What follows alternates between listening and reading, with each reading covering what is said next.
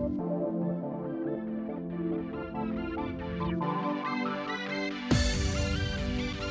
everyone, I'm here with Suzanne Hart from Suzanne Hart Events. Nice to see you, Suze. Yeah, you too, Tom. You know, you and I have worked together for how many years? Oh, gosh.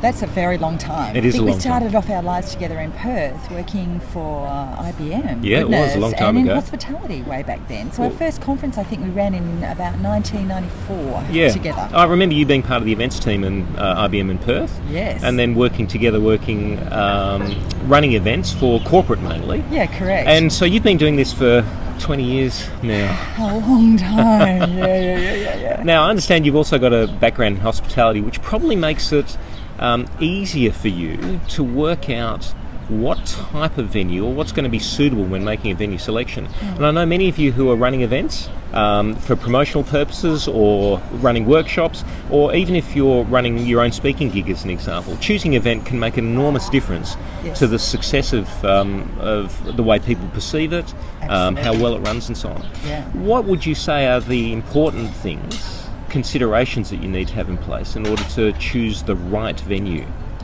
I think it always has a lot to do with location, there's no doubt about that, but it doesn't necessarily have to be a 5-star hotel or a venue that everybody knows. Sometimes a location that's a little off the beaten track, or even a venue that might be a new and exciting venue that people haven't heard of and haven't seen before, makes it that much more attractive to actually come along to. Now, what's that hotel in Sydney? It's got one letter. Is it Q? QT? Yeah. There you go. Beautiful. Well, it's got 2 letters then. Yeah, it's got 2 letters. Last time we checked, Yeah. That's a fantastic hotel, and it's a great brand that they're rolling out across the country too. I think Melbourne's about to get its QT. I'm not sure if it's this year, but that's about those hotels.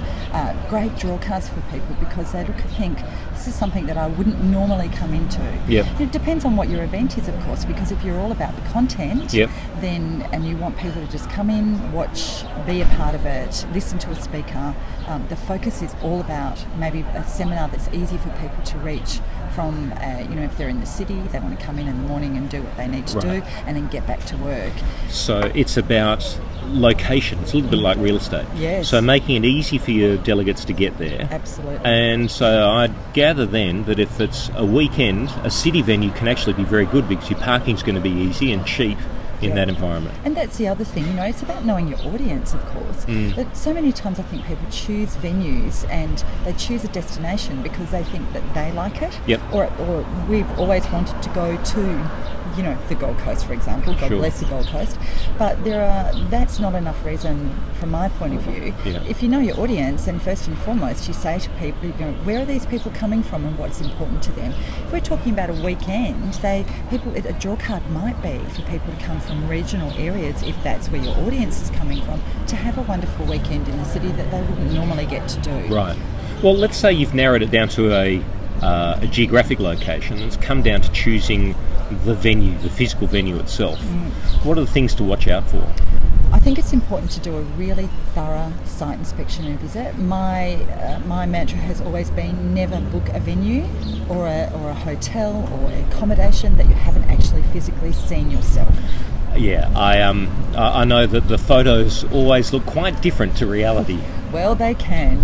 That beautiful swimming pool can really just be a spa. That's right. And the room can be tiny and have really low ceilings. Yeah. And for us, it's also about the feel of the room that you have when you walk into it. Yep. There are some spaces that you just walk into and straight away think, this is fantastic, this is going to work really well. Other areas that you think, I can't imagine how I'm ever going to fit 150 people in this foyer having tea and coffee together. Yeah. Well, how are we going to feed them? Yeah. It's just actually physically not possible. So let's look at a checklist. One is when you're doing the site inspection, you want to look at the physical side of things first, which is the room big enough? Yes. And also, you mentioned a good point there, is the foyer area going to be suitable enough? Are there breakout areas? Correct. If you're not catering, obviously things like are there shops and restaurants and cafes nearby as well? Yes. Once you've narrowed that down, look, as a speaker, I've got a number of things or speaker and a producer of events, I've got a number of factors that I like to take into consideration. What are yours, though?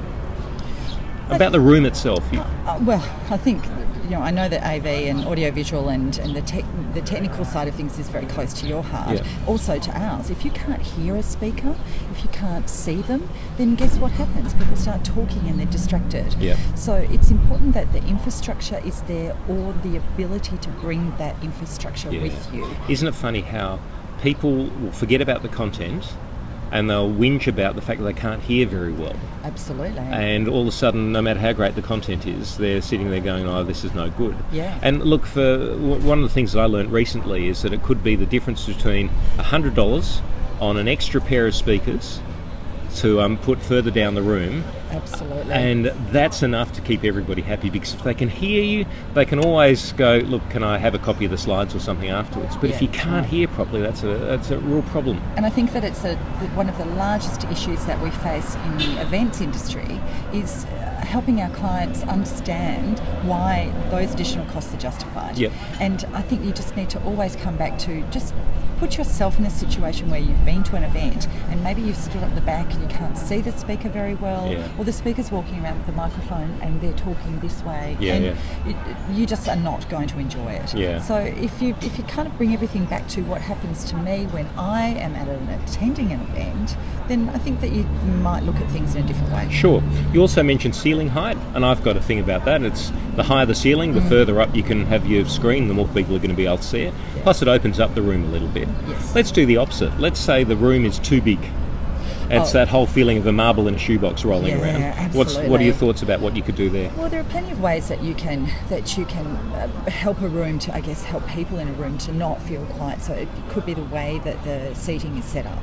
So if you have a really large room, again, depending on the content and the style of the event, you might like to look at putting round tables in, so people can really maybe relax and take notes, talk and interact amongst themselves. We love an interactive presentation. It's what we know people will walk away feeling really comfortable. However, if that's not possible, if you're, a lot of the rooms that we look at, the first thing that you see might be pillars. I actually think pillars are our friends when it comes to a larger room. You can take a bigger space and you can work within the confines of that. So you can have the main theatre space, and then the other bits outside the pillars can be breakout areas. Absolutely. So there's just, I think what we've learnt over the years is just about the way you look at things. Let's walk into a space and say, does it fit our criteria? And look, everyone, it's okay to ask the hotel or the venue staff for a chair, plonk it down where you think the back row will be, and have a look at where the screens are. And look, you said you can use in-house suppliers or the ability to use external. Again, that's another area not to scrimp and save. I know a lot of people say, oh, I'll save myself the $50 by bringing my own projector in. I can tell you one thing, that's false economy. If your projector blows a lamp at the time, then you're going to have to run around and try and get a new lamp for it. If one of their projectors blows a lamp, somebody will be in with a replacement immediately. So it's that whole peace of mind thing that can make the difference between an event running smoothly or one where people concentrate on what went wrong rather than what went right. And I know you and I have had a saying in the past, it's about being the swans on the lake. You see the grace of them moving along very smoothly on top, but somebody's pedalling furiously underneath, and that's usually the event management team. Absolutely, and as long as the client and the guests or the delegates don't see any of that, then that's our job. Fantastic. Make sure it all works. Thank you, Suzanne. Thanks, can you Toby. give us one last hint on, if you're choosing a venue, the one thing for people to really focus on? I think the most important thing for me is go and visit. Just okay. be there. Just be there in the flesh. There's nothing that is ever going to substitute actually standing there and looking around. And can I say, if you decide to run your event in Bangkok, then you have to go once beforehand. It's called the ultimate site inspection. Now, if they want to use your services, Suze, where can they get your information? Their information. I'm Suzanne Hart Events, which comes down to she. Okay, there you go. So we're she.net.au, and we're a boutique event management company. It's what we do best. And look, if you've got any questions, pose a question to Suzanne, and she'll probably write a blog about it. Thanks, Suze. Yeah, thanks, Tobe. All right. By the way, thanks for Dead Man Espresso for today's coffee. Great coffee and great scones.